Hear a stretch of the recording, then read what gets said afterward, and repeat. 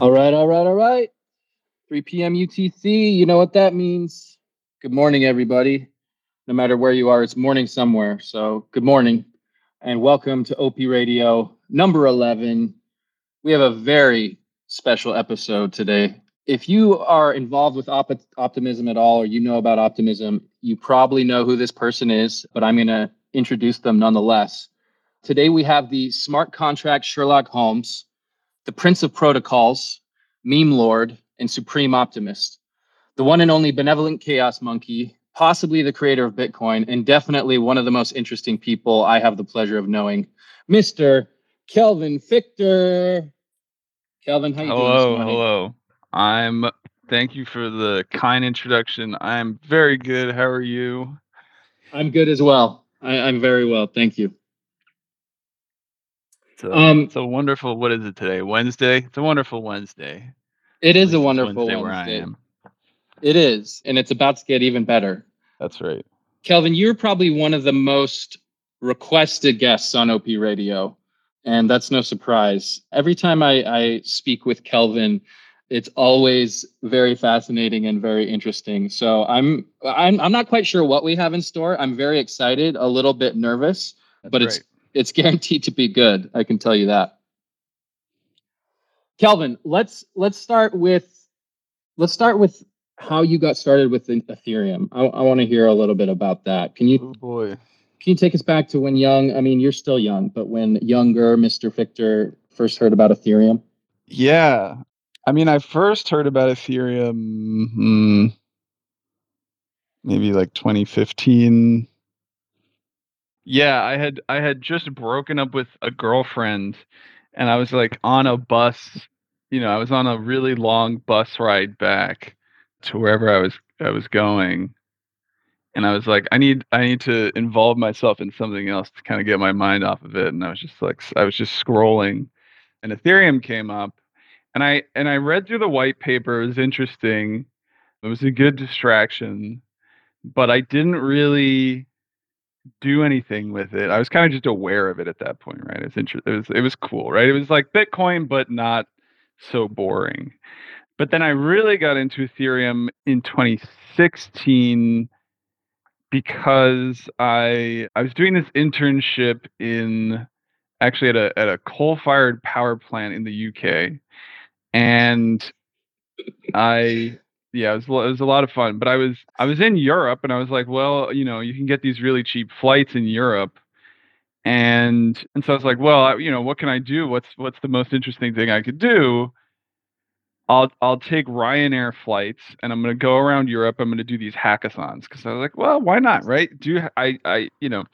At that point I had a pretty good formula about how to win hackathons, a pretty good theory of winning hackathon projects. I've heard And this theory, by the way, and I do think you're onto something there. Do you want to drop that alpha or should we save it? sure, Do no, you want I'll to tell drop the people how to alpha. win?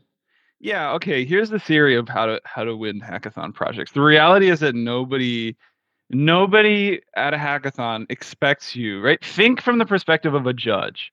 None of the judges expect you to build a production app in 2 days. They all know it's not possible to build something. And they also all know that you're not going to really take the code that you wrote and use it in production. If you really are going to take this into a real project, you're going to update it, you're going to fix it, you're going to tweak it, you're going to rewrite it. And so the theory of hackathon projects is, well, I mean, the obvious thing is that the idea is way more valuable than the code. But I think the thing that people miss is that you really got to take that to heart. And my strategy was always that I would spend the first half, at least the first half of every hackathon, just sitting in a room with my team coming up with ideas. And you know that you have a good hackathon idea when you're really, really excited, right? If you're coming up with your hackathon idea within the first hour of the hackathon, you're not doing it right. It should be like hour 7, you've gone through 20 different ideas, and this one is you're going crazy because of how good it is. And you really want to sell to the judges. That's the other thing, is the presentation is so important. You have to really nail that presentation down because it doesn't matter how good your thing is. If you don't nail the presentation down, code doesn't matter. And Now, does that then mean you're tailoring the project to the judge at all? Like if you know something about the judge, no, you know what they like, or you're just saying you got to sell it? no matter who they are. You got to sell it. The other reality is that the code, like no one, I mean, the code kind of matters, but like I wrote a lot of, web apps for hackathons that just looked good. And there was no like back end or anything, but it's not about the back end, right? It's a lot of the times it's about the idea that you're proposing. And if the idea is interesting enough. Anyway, we'll move on because that's my alpha. Focus on the idea. Really, really focus on the pitch and the idea. I think if people get nothing else from this, and they're going to get a lot more, but that was some valuable stuff there. You could take that advice and go just win hackathons. That's right. That's right. And that's what I would do. And then I was like, well, what can I do in Europe? I got these cheap Ryanair flights. So I started flying around to different hackathons. And I went to this hackathon in Berlin. And I was like the only person there who didn't really speak any German, except for this one other person. We got put on a team together. And, at that point, I was really interested in doing, it was kind of a bank themed hackathon. So I was really interested in doing an Ethereum hack.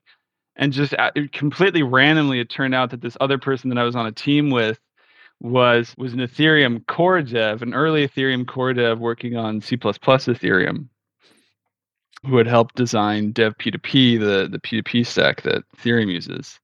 But take it, these hackathons weren't like blockchain hackathons then. No, it wasn't a blockchain. It was like a bank hackathon. Like back then, you didn't really have these blockchain hackathons for the most part. You had like fintech hackathons. That was kind of the theme. Okay. So it was a fintech hackathon, and I did it with this guy. And so then we started, we got in touch. And then a little bit later, the same summer, I went to another hackathon in London. I think it was London. It was like another fintech bank hackathon where I met this team called Oracleize.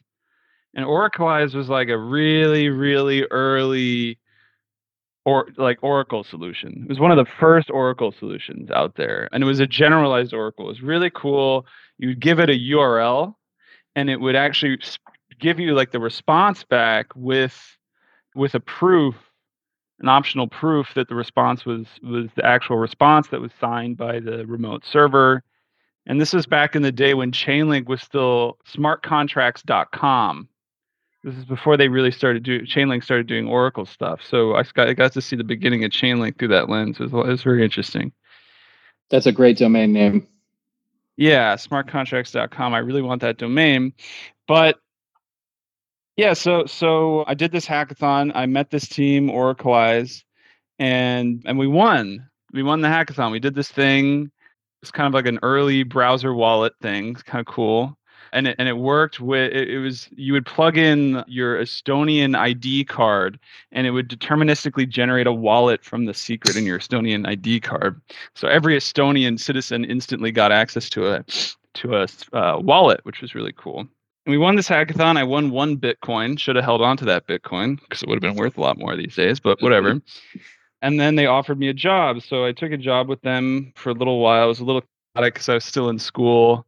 And then, and it kind of went from there. I only worked the job at Oracleize for a couple months because there's too much stuff going on with school. And then eventually connections from that first person that I met in Berlin got me a job with Omise Go, which was a research job studying plasma, which, as people know, was sort of the earlier, one of the early Ethereum L2 efforts.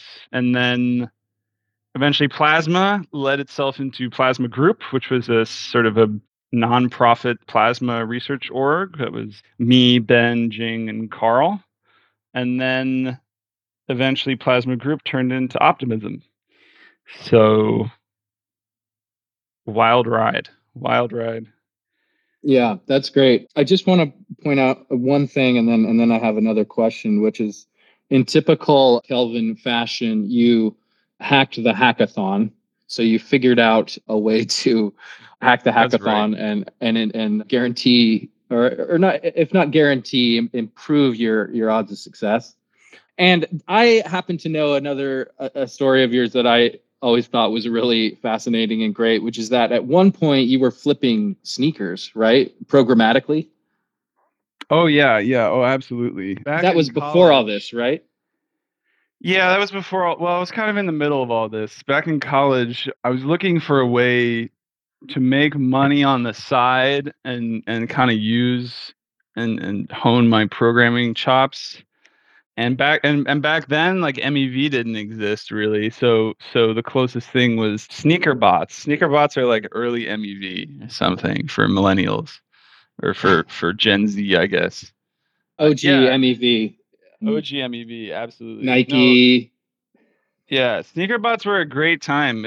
I eventually left because the community is kind of and I'm sure it's the same with the MEV community that it's very isolating because it's hyper competitive, right? There's your margins are pretty low, but it was you know, it was a great learning experience that you kind of underestimate just how much effort goes into because writing a script is easy, right? Writing a script to automate something is really straightforward, but there's a couple of really interesting things that go on behind the scenes in writing sneaker bots that you wouldn't immediately think of. There's a lot of understanding how the internal state of a website works so that you can abuse things to skip steps. The classic example of this is something that we would call pre-carting. Pre-carting was when you would put an item in your cart and you would fill out the entire checkout flow until the very last step and you would queue that up in your or you'd load that up in your state. And then when the actual item that you want drops, or you would have already at that point removed the old item from your cart and then you add this new item to your cart and you've already from the perspective of the server you've already completed most of the checkout flow and so you can send a single request to complete the checkout flow as if you had completed the checkout flow with the item that you really wanted. And so there's a lot of like abusing the state of a website to cut out requests. And then the other side of it is like, you know, captchas are always a really funny one. People think that captchas actually prevent bots. They don't. Captchas help bots counterintuitively because bots can solve. If you didn't know this, captchas are valid for 2 minutes, or they were back when I was doing this. And so you would just queue up valid captcha tokens, and then you would let's say something drops at noon at 11:58. You start queuing up valid captcha tokens. It's the second it turns 12, you can use those captcha tokens to buy sneakers, and everybody else has to sit there for 15 seconds clicking these images. So captchas, the only thing that captcha did was help bots. Anyway, there was a whole bunch Interesting. of really fun engineering in the sneaker bot world. Is that still the case? Do you know with captchas, or have they gotten Um, better? I mean, I don't know. I'm sure that the captchas still definitely have like a time to live. I don't know. I haven't done this in so long that I don't know if they've gotten any better. But Yeah. it's a cat and I mean, mouse game. from a user experience perspective, like they've never really been good. You gotta No. sometimes, they're asking me to identify a bus, and I'm like, do you want all the parts of the bus? Like, if this tile's touching the bus, does that count? They're confusing. But okay, I really love that story for a variety of reasons. One of which is because I think it really demonstrates, Kelvin, you have this like very in in my opinion, like a true hacker spirit. And what I mean by that is I think that you really are very skilled, very adept, and also delight in exploring things and figuring out how to break them or exploit them and then redesigning them so maybe they're invulnerable. And people who follow you on Twitter or hang out on Twitter, maybe they follow you because they've seen one of your exploit threads, for which I think you've developed quite a reputation. Basically, if there's like this is happening a lot with like these bridge exploits, and Kelvin, once one of these exploits would happen, Kelvin would immediately sort of jump on it. Like I said, the Sherlock Holmes of the blockchain, and basically figure out what happened in a very short amount of time and then write a synopsis of it, right? Like a little tweet thread post-mortem of the exploit. So I think the sneaker story shows that you've always had this inclination to do that. Is that do you see that about yourself or? Yeah, I mean, yeah, I think sneakers are probably the first place where I really picked that up. Just because it's like if you want to understand how to write a sneaker bot, you have to really understand the website that you're interacting with, and then all of a sudden you're analyzing requests and you're looking at the source code, and you're trying to understand what's happening. And I have a lot of good stories of like managing to buy something before it was supposed to go live. And then, I have an email thread of a CEO of one of these companies being like, how'd you do that? And I was like, I'm not telling you unless you want to give me an internship. And they didn't give me the internship, so I didn't tell them. But there's a lot of like, yeah, you just crack things, like these websites don't want you to do these things and they can't stop you. So you can just do it. Yeah. Yeah, I think real world superpowers do exist. I would say like speaking multiple languages is one example. And I would also Absolutely. say speaking computer languages, being able to program is another example. I agree strongly. If you can do that nowadays, you can write your own ticket. I mean, you got the keys to the kingdom right there. I wasn't kidding when I said Kelvin's one of the most interesting people I know. When we were playing OP Craft, he figured out in a very short amount of time. And in case you don't know, OP Craft was this really awesome voxel-based game built on an op chain by the good folks at Lattice. And Kelvin figured out very quickly how to hack this thing so that you could basically like fly, get unlimited resources, and a bunch of cool stuff. So it really is like a superpower that Kelvin possesses. Okay, so I love all that. Okay, so let's go back to you met Ben, Jing, Carl. They were working at a place called Plasma Group, which then turned into Optimism PBC, right? The Public That's Benefit right. That's right. Corporation. And maybe just like at the start of Optimism, why did you want to be involved in this project? Like, what about it appealed to you? Yeah, well, okay, so it was a bit of a weird time that I was going through. So we started Plasma Group, and I was working at Plasma Group for a while, but I ended up leaving because I was kind of disillusioned with crypto in general. Like, I can go through that in more detail later, but there were a lot of different things. Plasma was so annoying. Plasma was the worst, and I think everyone was kind of sick of Plasma, and there were so many things with Plasma that just didn't make any sense at the time, and it really felt limiting. And then we threw this conference called Scaling Ethereum, and that's kind of when the idea of the optimistic rollup took off.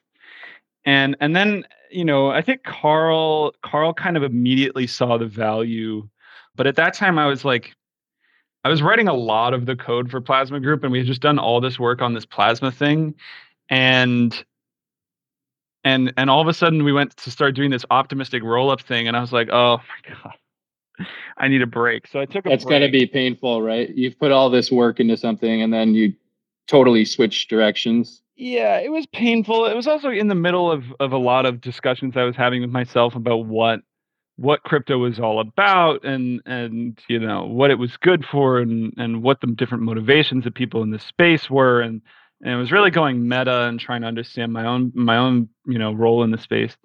And so I decided to take a little less than a year off. And yeah, I spent that year doing a lot. I bought a mainframe, which was weird. That took up way too much of my time. What do you mean you Um, bought a mainframe, like an old computer? yeah, like a 2 ton. Of course you did. Nice. Were you programming on that thing? Were you like No, feeding it I bits was of gonna make paper? it into like a mixed art piece furniture computer. I wanted to have like a desk and a table that would actually have like computing power in it. Thought that was a really interesting concept. But anyway, and then I Mm. also started working on this like ETH 2 book. I started doing all these different things, and then I started running out of money, and I thought to myself, what should I do? And at that point, optimism was still, I guess it was 4 people, and it was 4 people that I really, really liked: Benjing, Carl, and Kevin. And at first, it was just sort of an interesting technical project to be working on. I mean, and with people that I liked and I trusted, and I if I was gonna go into the startup side of things, those were the people that I wanted to be doing it with. So I asked them if they were down to have me again, and they said yes.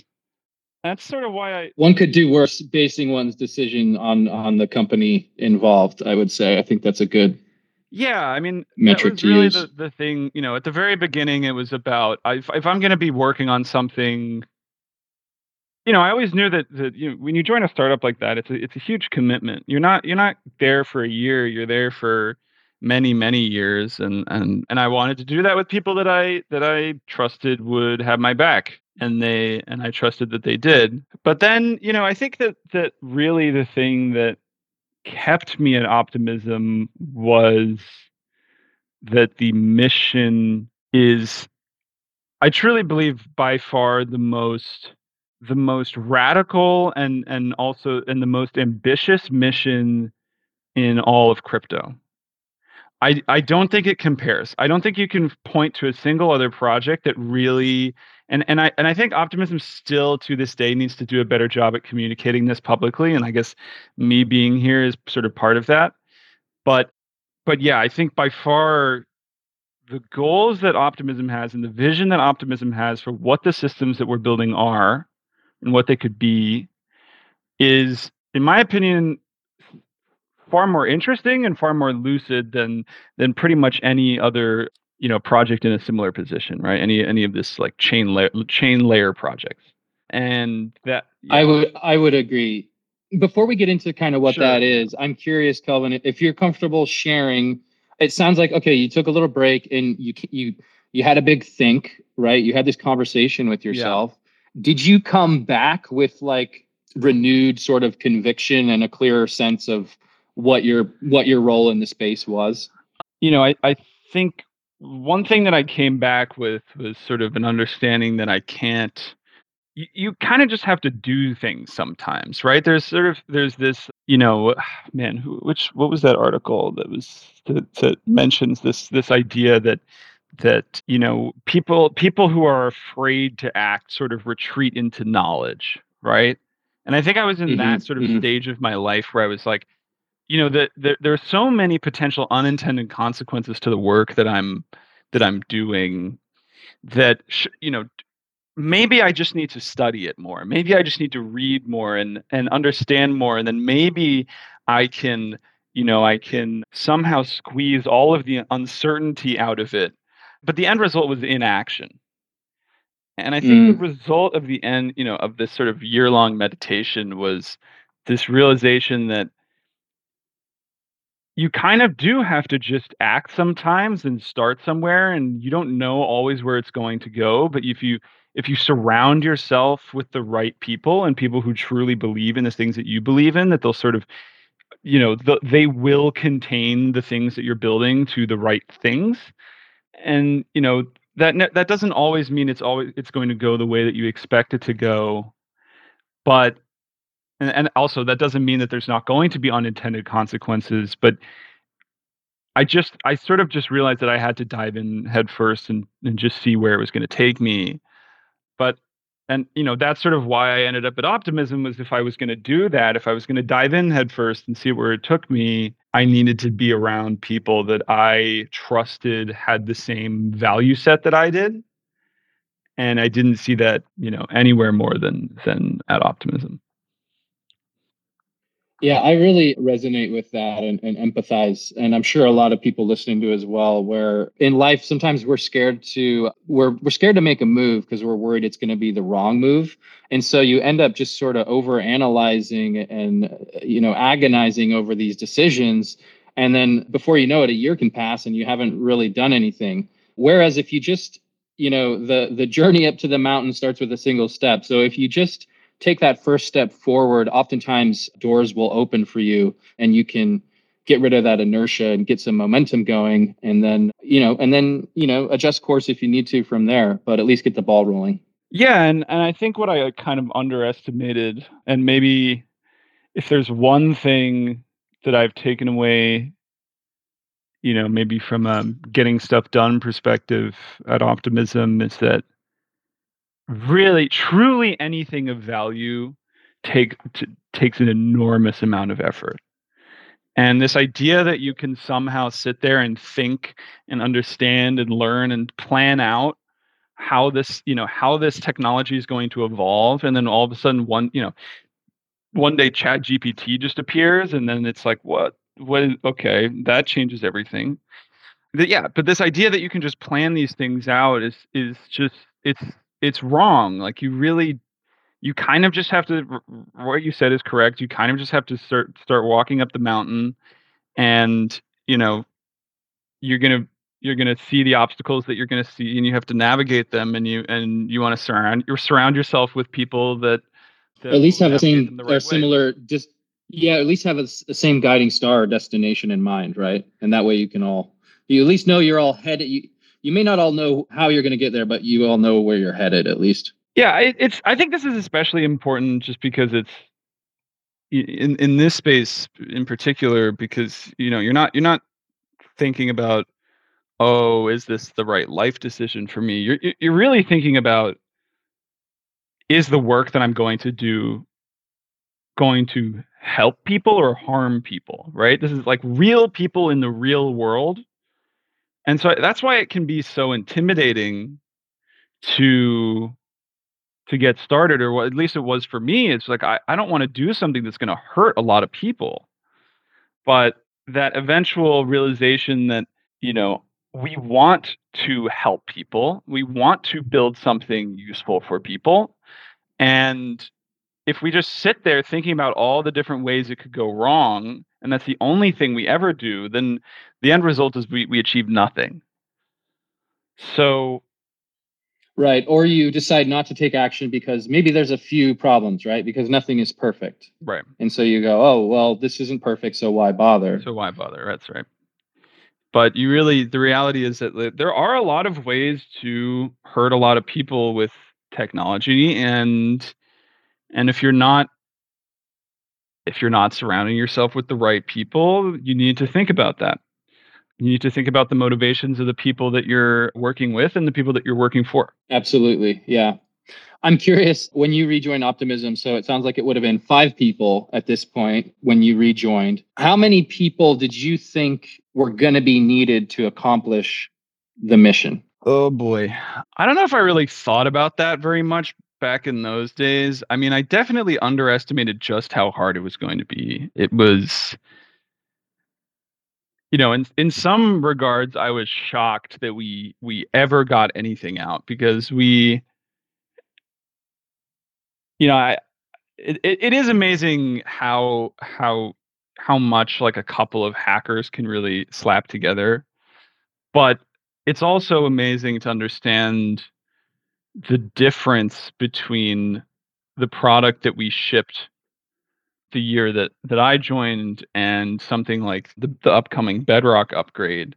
Those two are on radically different levels. The Bedrock upgrade is orders of magnitude more legible, more robust, more reliable, tested, audited. It is like, the Bedrock code base is a professional piece of software. But, when you're basically 5 people, Ben and Carl were working on code at that point, but we're still, primarily on research and design.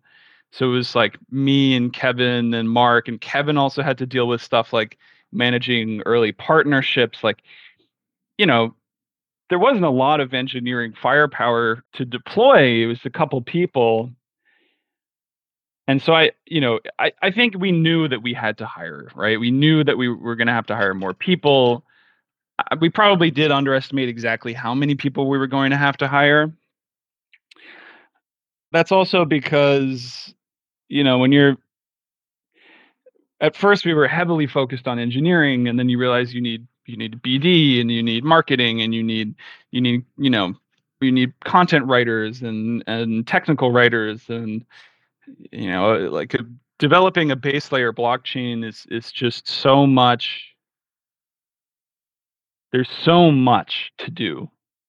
It's amazing. It's crazy how much there is to do. But I guess that's also what makes it fun.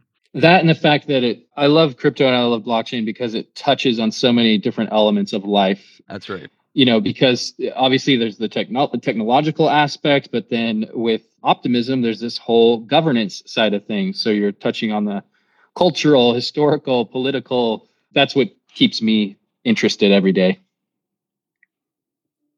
Yeah, I mean, I think that as as we grew, the vision also grew.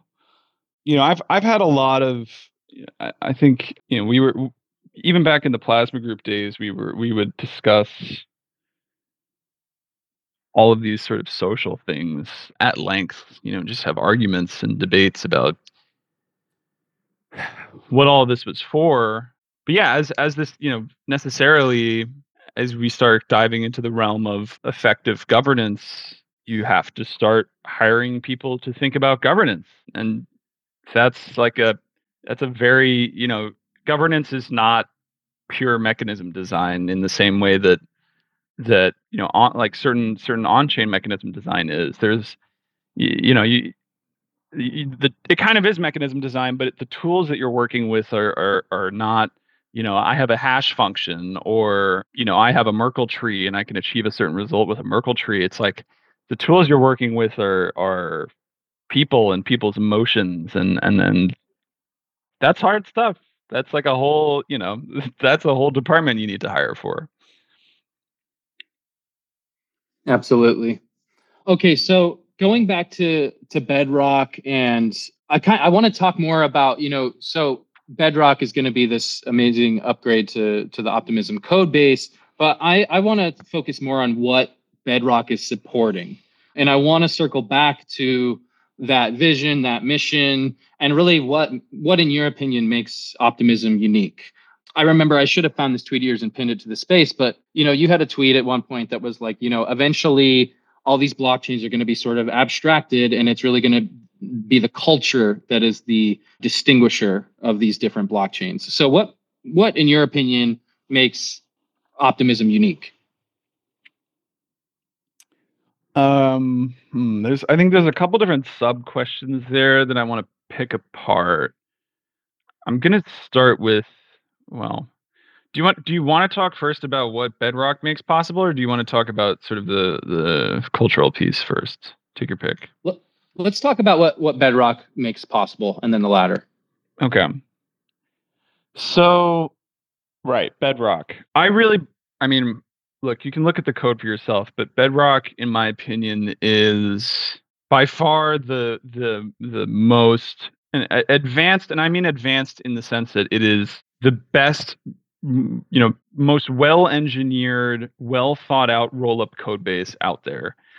And the point of all of the work that we're doing on Bedrock, right? Like there's a lot of, okay, end users get what? They get basically the cheapest possible transactions, blah blah blah, right? It's sort of, the chain gets more reliable, the chain gets cheaper, right? And I mean, it will get cheaper quite a bit, but there's other things that are actually, in my opinion, even more important. And it's the reason why we called it Bedrock in the first place, because it's a foundation for the future that we're building. A big part of Bedrock is we spent so much time on Bedrock because we didn't want to have to rebuild it again. It's the goal of Bedrock is that we can take this code base and we can maintain and manage this code base with a relatively small engineering team. And when there are things we need to add in the future, we can add them and basically not think about it. It's easy. Some of the most important things that we can do because of Bedrock are switching out the proof system whenever we want. So the proof system is no longer, it's entirely separated from the rest of the system. So optimistic or eventually ZK, it doesn't matter. You can switch out the proof system and it doesn't have an impact on the rest of the system. And also it's very, very easy to implement alternative clients of Optimism, which means, when it comes to securing an optimistic rollup, let's assume we're in the optimistic rollup land, so we're not at ZK yet. When it comes to securing an optimistic rollup, you really need two components, right? You need a fault proof, And ideally, fault proofs you need to get them audited, and then ideally you would have maybe a second version of the fault proof so that you can run against two fault proofs at the same time, so that if there's a bug in fault proof A, fault proof B will catch it, whatever. But then the other side of the equation is that the fault proof just proves that the layer 2 executed properly, right? If the layer 2 has a bug in it, if the client code has a bug in it, the fault proof is just going to prove that the bug executed properly. And so what you really need is you need client diversity on layer 2 as well as proof diversity on layer 1. And if you have client diversity on layer 2, then you can run, OP Aragon and OP Geth side by side. And a bug in OP Geth would get caught by by OP Aragon, assuming it's realistically that'll probably happen if there's a bug in one client. And then you can run, an OP Geth proof on layer 1 and an OP Aragon proof on layer 1, and you catch the differences. And so essentially what Bedrock is trying to do is it's laying the groundwork for Optimism to be the very first chain that can throw away its multisig, or at least can make the multisig can make upgrades, can really turn up the delay period for upgrades so that it's far longer than the fault proof window, because that's really what gets you to true roll-up level security, right? So that's sort of base layer number 1. That's what Bedrock is doing in the first step. And the other step of Bedrock is really creating this shared modular roll-up code base so that other people can also build on top of the code base. And so the Ethereum community can have one code base that is well maintained, highly audited, customizable. Everyone can contribute to and improve, and so everyone kind of wins because they don't have to rebuild these systems from scratch. And we sort of get this explosion of chains in the Ethereum ecosystem that are running code that's going to last. So that's sort of the technical why Bedrock is really setting the future for what Optimism is going to be. That was really well put.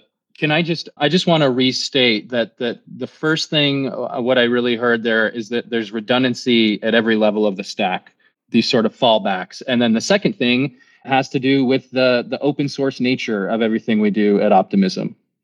Yes. So we don't do anything in private, really. We don't really have private repos except for some configuration stuff in the gateway front end, which is private for a number of reasons. It's not to do with us caring about other people, building products on it. It's half security, half if we make it open source, then people are going to expect us to maintain it a certain way, and we want the power to just do whatever we want with it.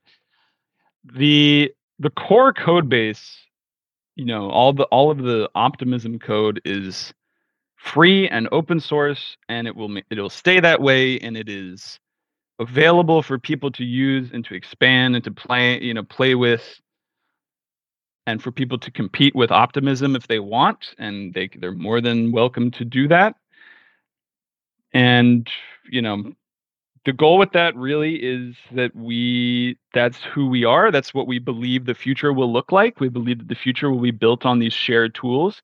Right now, I think a lot of people think that there's not a lot of avenues for making money with this philosophy, and we think that that's completely wrong. That's sort of what we're betting the entirety of Optimism on, is saying, actually, this philosophy makes you the most money. So yeah, it'll, feel free to go try the code base out, run a Bedrock node, run your own Bedrock chain, and do whatever you want with it. And we have a permissive license, so you're welcome to do whatever you want. Yeah, so you were just kind of segueing nicely into, you really captured well what the technology is and what it's about, and then you're starting to talk about what does this technology support, and getting into this, maybe the values side of things or the cultural side of things of what makes Optimism unique. Yeah. So I think this goes into understanding. Sorry, one sec. I need to reply to something. No worries. We'll cut this out later. All right. I think he's a busy man, guys. You can't believe how busy this guy is. I'm really sorry. That was just an important message I had to reply to. What we this goes into what optimism is, like at its core. And I think this is something that, like I said before, this is something that optimism, I hope over the next year will continue to communicate to the world, because I think a lot of people see optimism as this blockchain, right? They see the layer 2, and they think that is optimism. And the reality is that optimism is essentially trying to create an alternative economic system. It's trying to take capitalism and upgrade it. And upgrade it in a way that can compete with existing large-scale existing systems so effectively that it can start to replace them. We have this opportunity, right? We have this blockchain system, right? It's a, an efficient way to organize people and resources across the globe. Fine. That's a useful thing. That is a core thing that optimism, that we, sort of in this optimism collective, which is this group that we're all part of, that system is something that we need. But if you really think about what that system can unlock, that's the interesting thing, right?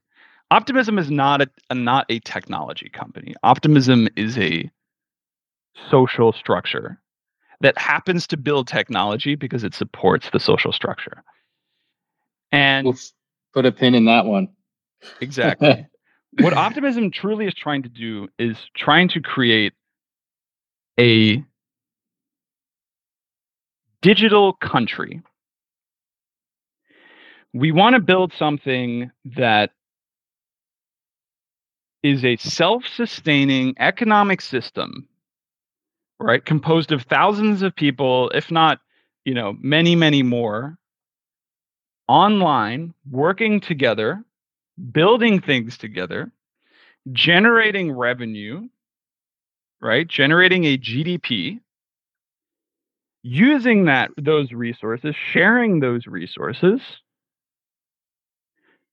to improve the base infrastructure of that economic system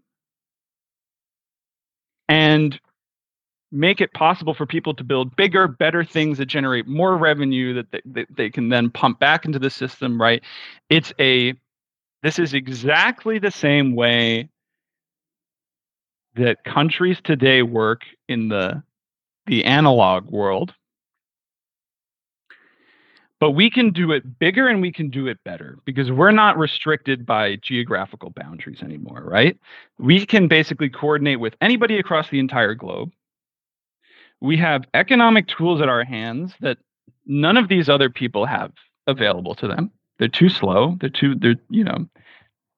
We basically have this opportunity to not just disrupt, we're not talking about making credit card fees 10 cents cheaper.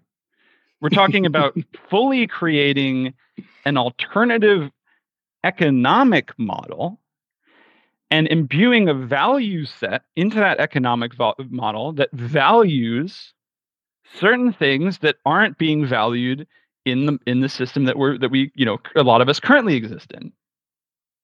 Right? We're allowed to do that. We're allowed to do this. We're allowed to create our own system and say, you know what? Actually, I don't think that our governmental systems are valuing all of the right things that need to be valued. I'm not saying that these systems aren't, functional. I'm not saying that they don't work. But I am saying that I truly believe that there are many, many, many things that aren't being valued. Right? I mean, look how much teachers get paid in the United States. It's a joke. Right? The people who are raising your children and teaching your children to be fully fledged adults get paid nothing. It's a joke, right? That's ridiculous. And so, why is it that we have this system that sort of reinforces that value set? And why is it that we've gotten to this point as a world that a lot of us sort of believe that we can't change anything anymore? right? People sort of mix up, hopefulness with naivete. They think Yeah. if you even dare to improve anything, you're just being naive. And that is such a like sad way of living. And optimism is just this rejection of that entire mindset. It's saying, you know what? We have the people, we have the resources, we have the will, we have the mindset, and we're going to do something that for some reason people haven't done in, many, many, many years, which is to dare that we can create another economic system that works better, that we can upgrade the systems that we have, we can outcompete, we can install our value sets, and we can value things that aren't currently being valued. And we actually have a chance because we have this base layer technology that makes it all possible. And that's sort of our advantage that's going to allow us to absolutely crush other people, right? Not, I mean, take that how you will, but I'm talking about establishing a new, a new economic system that values people and values humans and values the contributions that we make, especially in the face of, this realistically AI future, which we can get into in a while. But as we merge with the machines, we need a way to preserve our humanity throughout that. So there's a lot there, but There is a lot there. And I told you folks you were in for it talking with Kelvin. That was great. I loved every minute of it. And, some of that really reminds me of my conversation with Jing. And we talked a little bit about how, yeah, okay, this is a big grandiose vision, but things have changed in the past, right? Industries, ways of living, countries have been disrupted in the past. And I would argue that we're pretty ripe at this point in time for another major disruption. So this huge vision and these big goals may not be so unrealistic as people may seem to think. yeah, I mean, if the only thing that we achieve is to prove to people that an alternative is possible, right? I love to recommend people this book, Capitalist Realism. Capitalist realism starts with this quote that says it's easier to imagine the end of the world than to imagine the end of capitalism, right? And I'm not one of these people who thinks that, oh, capitalism is the devil and we need to shut it all down, right? Like I'm you know I function within the system, and I see its pros and cons, but we can improve it, right? Like we look around and and the reality is it's not perfect. I mean, if it was perfect, none of us would be, why would we even be trying to build the stuff that we're building? It's not perfect. We can improve it. We can make it much, much better. And we can improve it in a way that actually, genuinely dramatically improves our lives and brings back this sense of control and participation into the systems that essentially rule our lives. And if the only thing that optimism achieves is to convince a chunk of people that it is possible to create an alternative, I think we will have succeeded. Yeah, I just want to underline a point you made there, Kelvin, and it's something that I've heard you say before, and it's that, when we talk about things like retroactive public goods funding, what we need to be careful about and really convey there is this isn't charity, right? It's simply better allocating capital to individuals and organizations that are creating impact. Yeah, that's completely correct. I think when a lot of people hear retroactive public goods funding, it has they this kind think of nonprofit sort of exactly connotation or has this something. nonprofit connotation. But the reality is, when my city government builds a road, do I think that that's charity? No, I don't think that a road is charity. The government builds a road because all of the people who use the road, extract value out of it and receive value Right. out of it. And we can actually increase the GDP of our system by building a road, And your right? That's town why or we do city it in the first place. benefits from those Everybody improvements to benefits. infrastructure. Yeah. Exactly. And so retroactive public goods funding, maybe we need to do a better job with this, with how we communicate it. But the reality is it's not charity. Retroactive public goods funding is about funding digital roads. It's about increasing the GDP of the Optimism Collective by funding the digital roads that make it possible to build applications that generate revenue that go back into the where that revenue, part of that revenue goes back into the Optimism Collective and makes it possible to fund even more roads. We're not doing something extremely radical. We're doing something that, quite frankly, seems completely obvious and kind of seems ridiculous that nobody else is doing this. Fund the roads. Why, everybody else is building the taverns and then no one's building the roads. The casinos. Everyone's building the casinos. They're pumping money into the casinos, and you need to get to the casinos on these like dirt paths that maybe you should be building roads to your casinos. I don't want to be building casinos, but he's not anti-casinos, folks. He just thinks we should have better roads to them. I think that the other chains can focus more on building roads to casinos, and we'll focus on building. Whatever. Anyway, I'm going to stop talking there. Oh man, that's great, Kelvin. We're coming up close to an hour. I feel like we could just keep going on and on, but what I'd like to do is just have you back on again soon. Is there anything else you'd like to say before we wrap this one up? And I do have one final question for you. Should have thought of a closing statement before I even got on this call. I have a closing statement. How about that?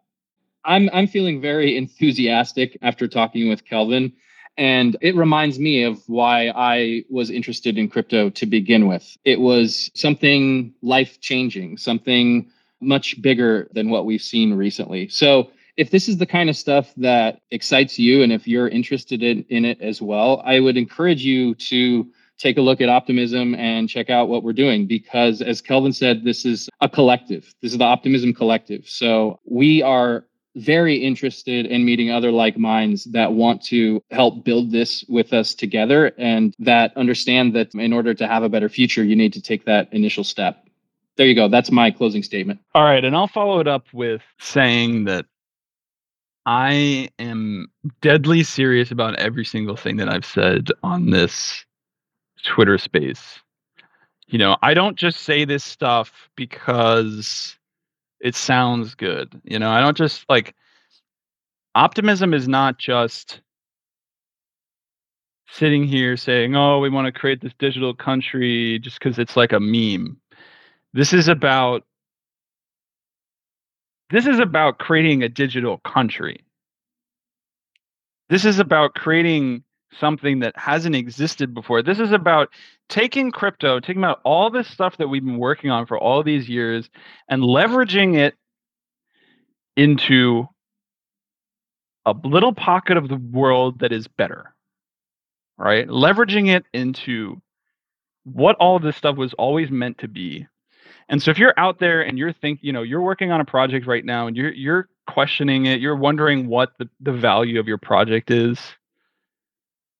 come talk to me. Come talk to other people at Optimism and build the thing that crypto was always supposed to be. Be a part of the thing. The way that crypto is going to prove itself to the rest of the world is something that the rest of the world can't ignore, not just some chain where Web 2 projects can go and deploy and whatever, some big company makes money off of, getting to say that they deployed on crypto or they deployed on some blockchain. Actually do the thing, actually make the change, right? We have an opportunity now. And I don't know if the opportunity is going to stay here forever, but I think there's one place where this is happening, and it's within Optimism. So come talk to me. Come help build a digital country. Come help build the thing that makes it impossible for other people to ignore crypto. And, don't forget that you can still change the world today. Hear, hear.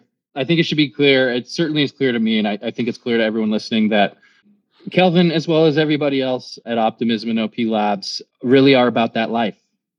So, Kelvin, I want to close this with a little bit on a little lighter note. I have kind of a spicy question for you. People listening may not be aware, but there's a handful of good freestyle rappers at Optimism, and man. you've been privy to some of these ciphers where people have been known to rhyme a few words. So, my question for you is, who is the best freestyle rapper at Optimism, in your opinion? I think the answer quite clearly is Carl is the best at getting into the flow state that you need to be in to freestyle. You know, it's the same thing as when you're making music. You really need to be in the zone and you can't be thinking too hard about it. You kind of just have to feel it. I think Carl is by far the best at sort of I think when you start freestyling, there's a lot of anxiety that comes with it because you're worried about sounding stupid. And Carl's by far the least worried about sounding stupid. And that sounds like a joke, but it really is what helps you be a really good freestyle rapper. But he's also the only one who freestyles in the shower, which probably helps too. If you want to learn to freestyle, a very good strategy is you go in the shower, you pick a word, and you just sit there and you rhyme every single word that you can possibly think of that rhymes with that word. I can second that. I've seen Carl freestyle, and it's almost like he becomes a different person. He really steps into that freestyle persona. I think he should have a nom de plume. You know, he should have an MC name. I think that might help us distinguish, you know, when is Carl talking and when is Carl the rapper freestyling. So yeah, I'm going to think on that. Flossy or something. We call him Floss. Yeah, Carly Floss. How about that? Carly Floss. I love it. That's great. Yeah, Carly Floss. MC Carl Floss. That's right. MC Flossy Bossy. Okay, we'll keep noodling on it. That's right. All right. With that, I think we're going to close this out. Kelvin, thank you so much. This was everything I hoped for and more. And let's get you on here again soon because I feel like we barely scratched the surface here. Let's do it. Awesome. Thank you, everybody, for coming.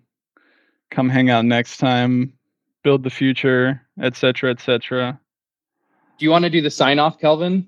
By the way, everybody, that sign off, Kelvin created that. Have you heard how I sign these off? No, I haven't. See you on the internet. Stay optimistic. Ooh. I do say that a lot. See you on the internet. That was a Kelvin original. I borrowed that from him. So stay optimistic, everybody. We'll see you on the internet. See you later. Bye.